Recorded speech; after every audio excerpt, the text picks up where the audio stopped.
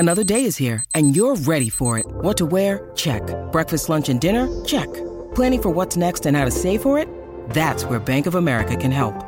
For your financial to-dos, Bank of America has experts ready to help get you closer to your goals.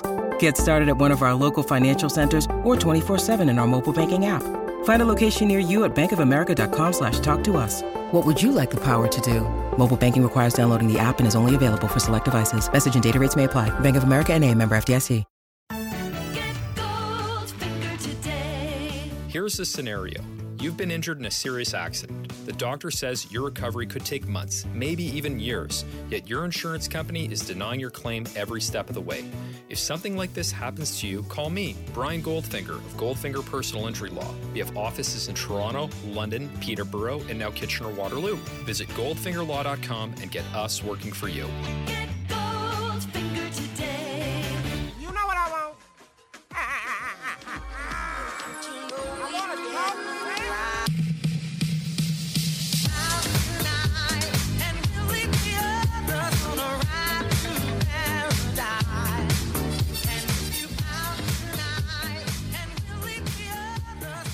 Sheesh.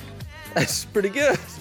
The Raptors, sans OG Anunoby, sans Fred VanVleet, and the 76ers sans Tybal. Although how much that affects them, that's maybe we can quibble about. But the Raptors defeat the 76ers 119-114, moving us closer, I think, to this as a matchup in the playoffs.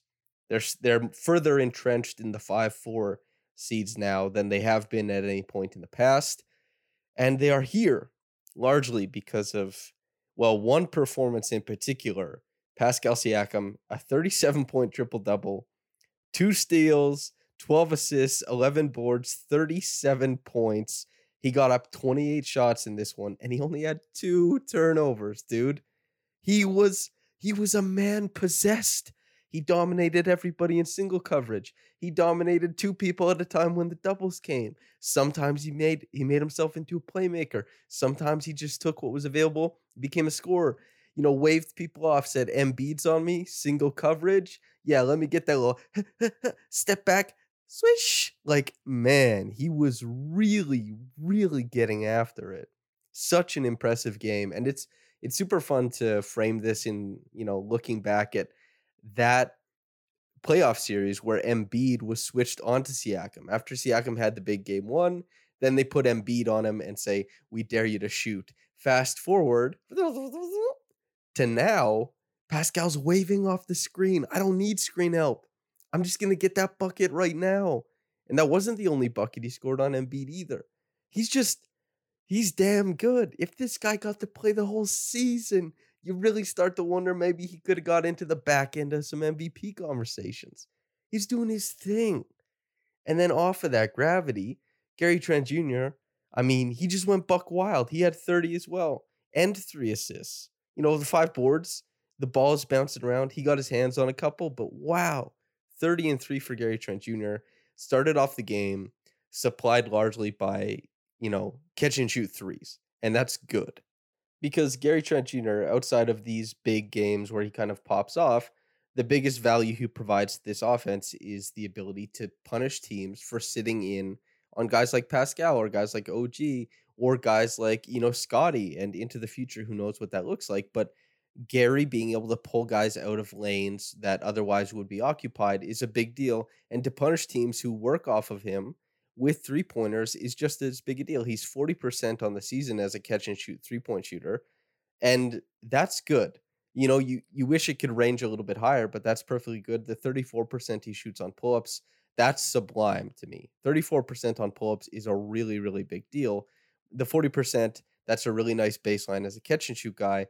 And that catch and shoot baseline in this game allowed him to get downhill as the game progressed. More attention went Siakam's way.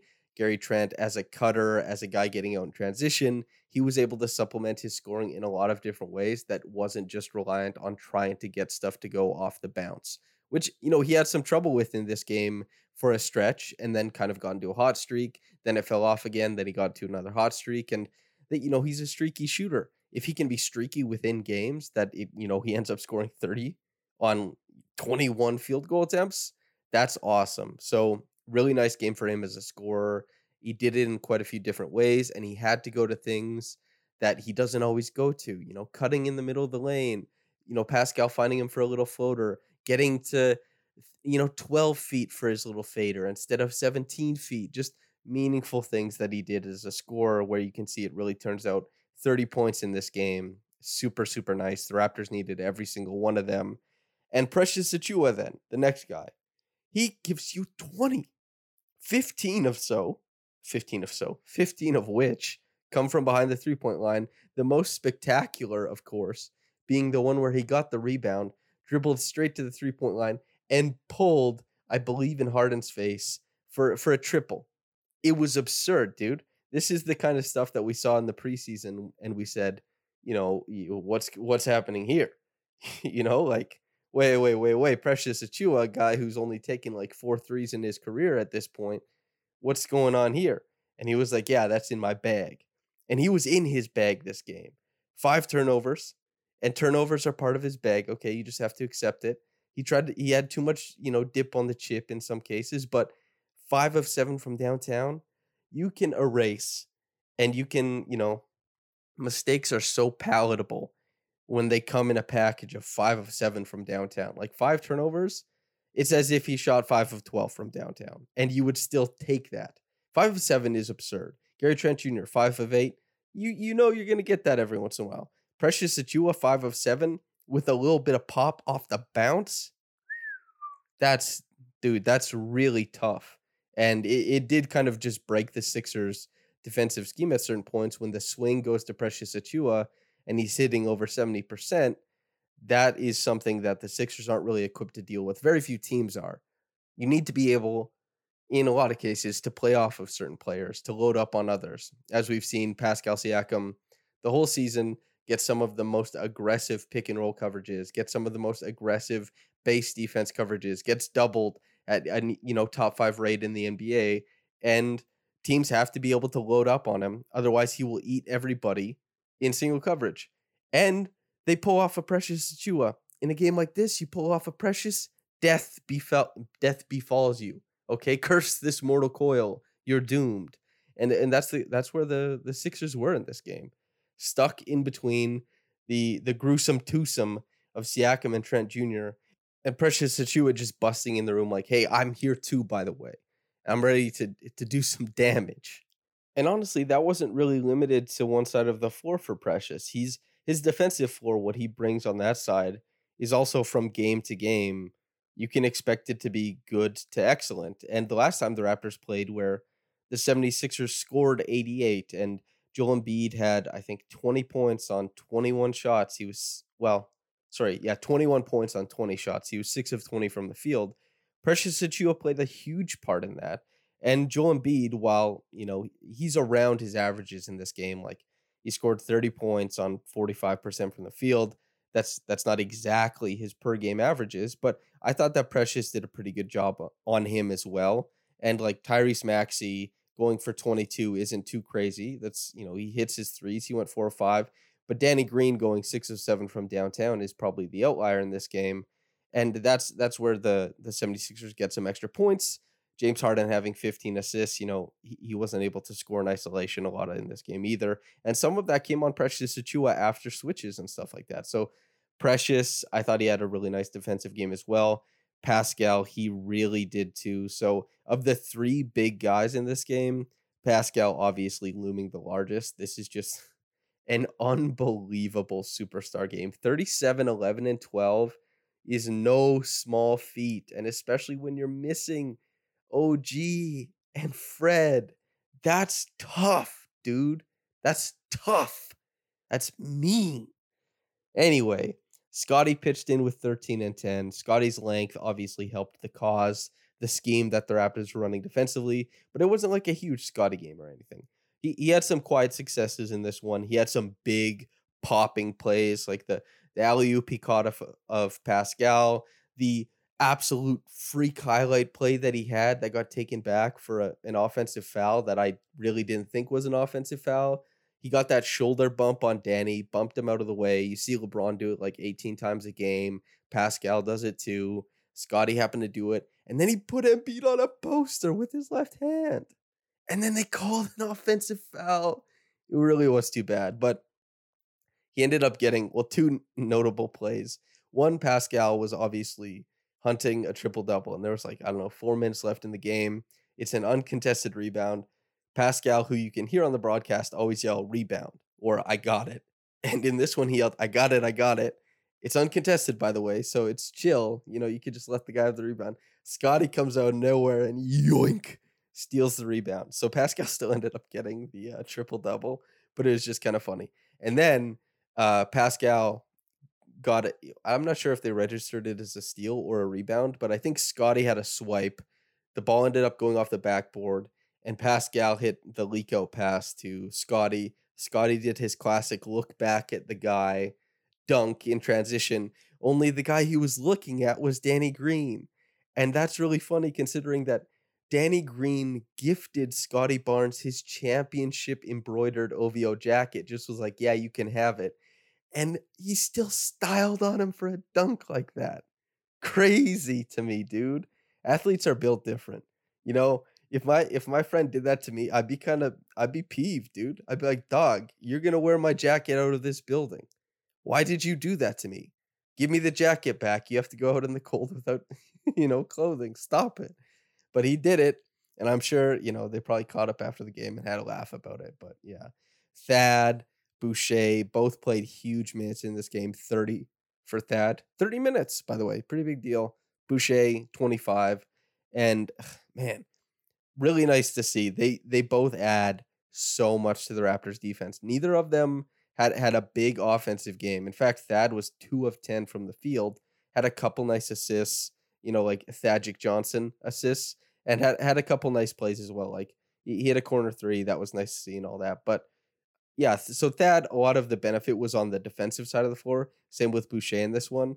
But if they're able to provide that floor defensively, because, defense, you think, it does change a lot from game to game. Everyone thinks it's a constant. It isn't truly. It's dependent on context, on matchups, and all this kind of stuff. And especially with the Raptors, how the rest of your team plays, because they're so linked as 5 guys on a string. But both of them have been bringing so much defensive presence and value over, especially Thad lately, and Chris Boucher just since December. He's just been overwhelmingly positive, of course. But yeah, those 2 guys coming off the bench were big in this game. Gary plays 41, Precious plays 40, Scotty plays 40, Pascal plays 37. They beat the 76ers after the 76ers came out and rained hellfire from downtown early, put them in a tough spot. They kept grinding away. They waited for the variance to sort itself out. I think at one point, because the Sixers still shot 19 of 36 from downtown, by the way, which is pretty nutty. That's definitely one of the better games they've had so far this year. But the Raptors started out bad and end up at 15 to 33. That's not too shabby, especially when Pascal isn't doing most of his work from downtown. I mean, he went 1 of 7 from downtown. He had 13 shots otherwise. I think he went to the free throw line for 10 attempts, just getting the Raptors into the paint, getting them looks there, moving them through the game, that kind of stuff. And waiting for guys to pop off, and maybe it happens the same way that it did with Precious or Gary in this game. So that was really nice to see. The Raptors just found a way to play as they have, a few times against these 76ers.